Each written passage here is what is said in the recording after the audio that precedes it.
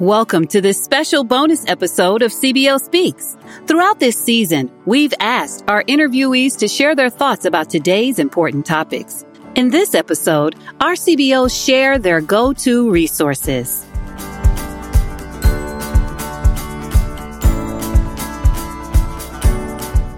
Obviously, NACUBO and CBO, but I find one of my greatest resources is to be one of my other business officers.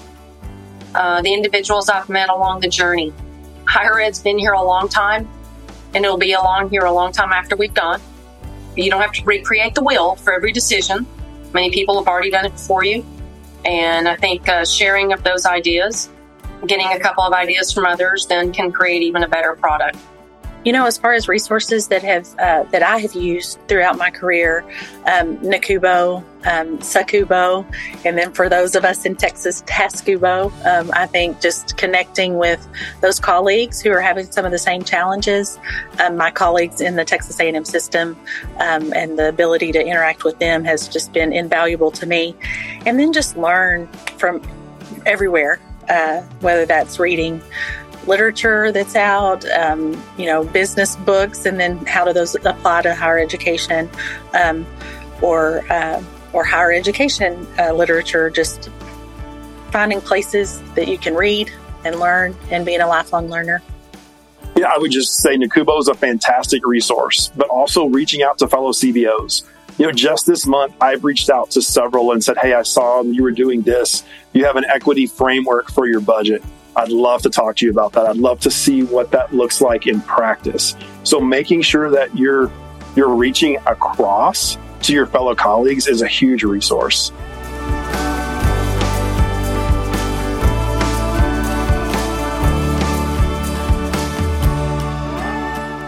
So there are a couple of resources that I've used pretty heavily during my first 2.5 years as a CBO.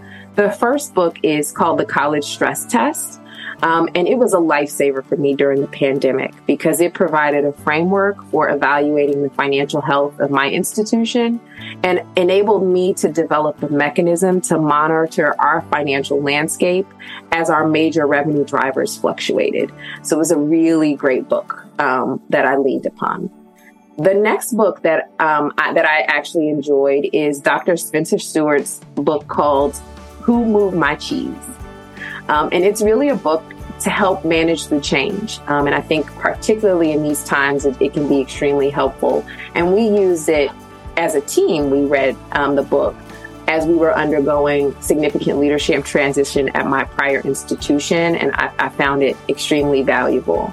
And the last two resources are the CFO Guidebook by Stephen Bragg and a book called University Finances by Dean Smith. And both of these books were really helpful resources for me as a first-time CBO to really reference as I was making critical decisions, as a gut check to make sure that I was considering all the right things and really thinking through the process in the right way. So those are the resources that I've relied heavily on. The resources I recommend are all of the professional organizations that we know and love. NACUBO, of course, being one of those. But I would also say any of those organizations at the state, regional, and national level, that support us and our peers. We need to support those groups, but we need to get involved and engaged in those groups because nothing can compare to the resources that you can garner from just engaging with your peers.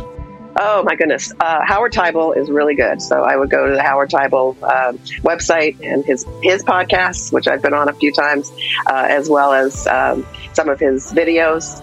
Absolutely fantastic. Paul Friga, who does a lot of work with strategy.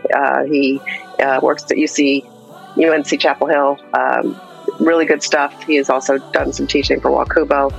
Allison Valancourt, organizational politics. She works for Siegel Associates now. She writes a lot in LinkedIn as well as for the Chronicle. Well, NACUBO, of course, has lots of resources that I go to frequently. But it just depends on what you're interested in. Any of the organizations are going to have resources. ASHE, the sustainability and higher ed one, is really great. NCCI, so Change and Continuous Improvement in Higher Ed, has some great resources. But I read everything every day. So, skim. I must admit.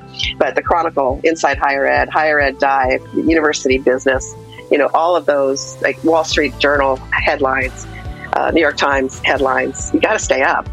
Otherwise, you're not going to have the big picture.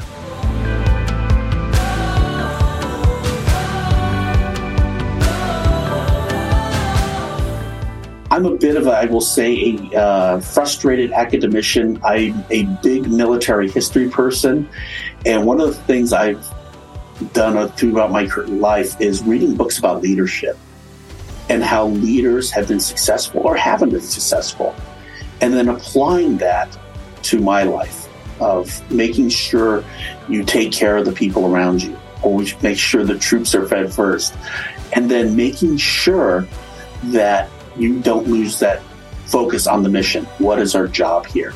And that is for our students. And so that's one thing I've really enjoyed, is using the different type of books about leadership, military leadership, to learn about how it applies to my job. That's a great question. So we're talking about, we're on NACUBO right now. NACUBO is an incredible resource for myself, my peers, my staff. It sort of unifies the craft, the jobs we all do. It brings together incredible speakers, partners. And so that's really a go-to source for me, for my team, and it has for years. Just different publications that focus on higher education. And there are hundreds of them. People think about the Chronicle or Inside Higher Ed, those kinds of things. But then there's some very specific areas. If we have issues with compliance, well, we have to kind of dive into the areas in compliance. And I'm not going to name all of the ones, but there's different pieces. Things dealing with different rules and regs at the IRS. I mean, there are resources there to go to. The other one is just simply experts for when it comes to team building and culture building, your internal resources like HR. Those kinds of things have been instrumental.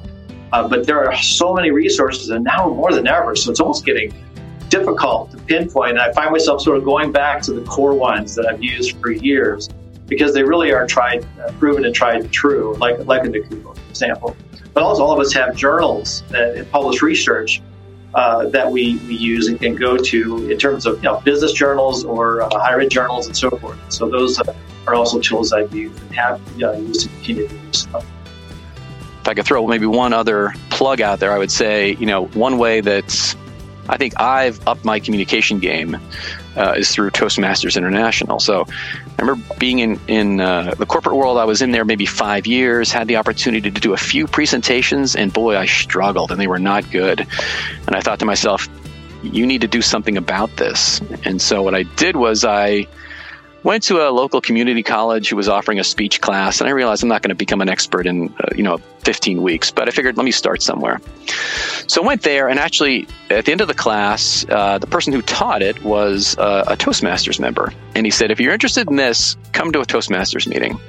And I've been a Toastmasters member since 1996, and so I would say to people, go to a Toastmasters meeting. You owe it to yourself just to check it out. Maybe it's not for you, but maybe it is. But if anything is kind of springboarded my career or given me opportunity that I may not have had, I credit a lot of that to Toastmasters. So if I'm giving any advice, it's go to one Toastmasters meeting and check that out.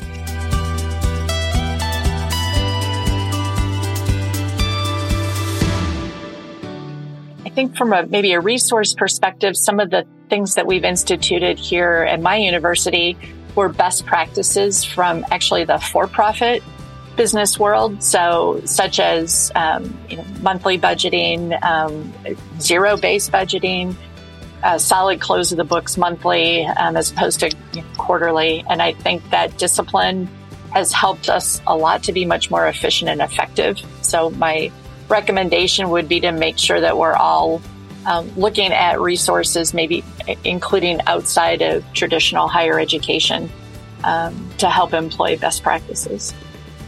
There are multiple types of resources to bear in mind. Money's always first, and we always talk about it.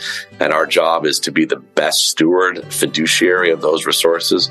But the other one is people. And the greatest resource isn't the dollars, it's the people. We are obligated as leaders to ensure that we're always thinking about the greatest resource we have. I'm a big fan of podcasts. I love Tim Ferriss, Brene Brown, Peter Attia, Huberman, and I often get recommendations for books from podcasts. And I think the book that has made the most impact in the last year for me is a book called The Gap and the Gain by Dan Sullivan and Dr. Benjamin Hardy. The premise is that we as humans often set goals for ourselves that are set based on an external ideal. So that might be a score we want to achieve on a test, a salary that we want, a job that we want, a weight that we want to achieve. And we measure ourselves against that external ideal. And we often feel cruddy when our accomplishments don't meet that ideal and we see a gap. Well, there are rare people who look at their accomplishments and where they started, and they measure the gain from where they started to their accomplishments, and they feel great because they see the gain. So the book really walks through how to retrain our brains to focus on the gain. And it's not just about professional life. It talks about family and relationship with friends. And each chapter has exercises to walk through to really try to infuse this premise in our brains, and asks us to have accountability partners so that I can say, or someone can say to me, "Hey, Lisa, you're in the gap right now, and help me, get back into the game." I highly recommend that people take a chance to read that book. My resource corner started out as a 3-ring binder with sticky notes and things that I printed out. On my first day in a bank as a loan accountant, I had to write debit makes a loan bigger, credit makes a loan smaller. That was my resource book. Nowadays, it's much more of links and tabs and readings and who can I call on certain topics. And these days, it's our networks. We know who our go-to people are on certain topics. We know who the professionals are that we call on a service basis, but we also know who our professionals are that we can just call in a tight moment and say, "Hey, I need some advice," or "I've got a situation. How would you help me think about that?" And having thought partners is probably the resource center we all rely on now more than anything.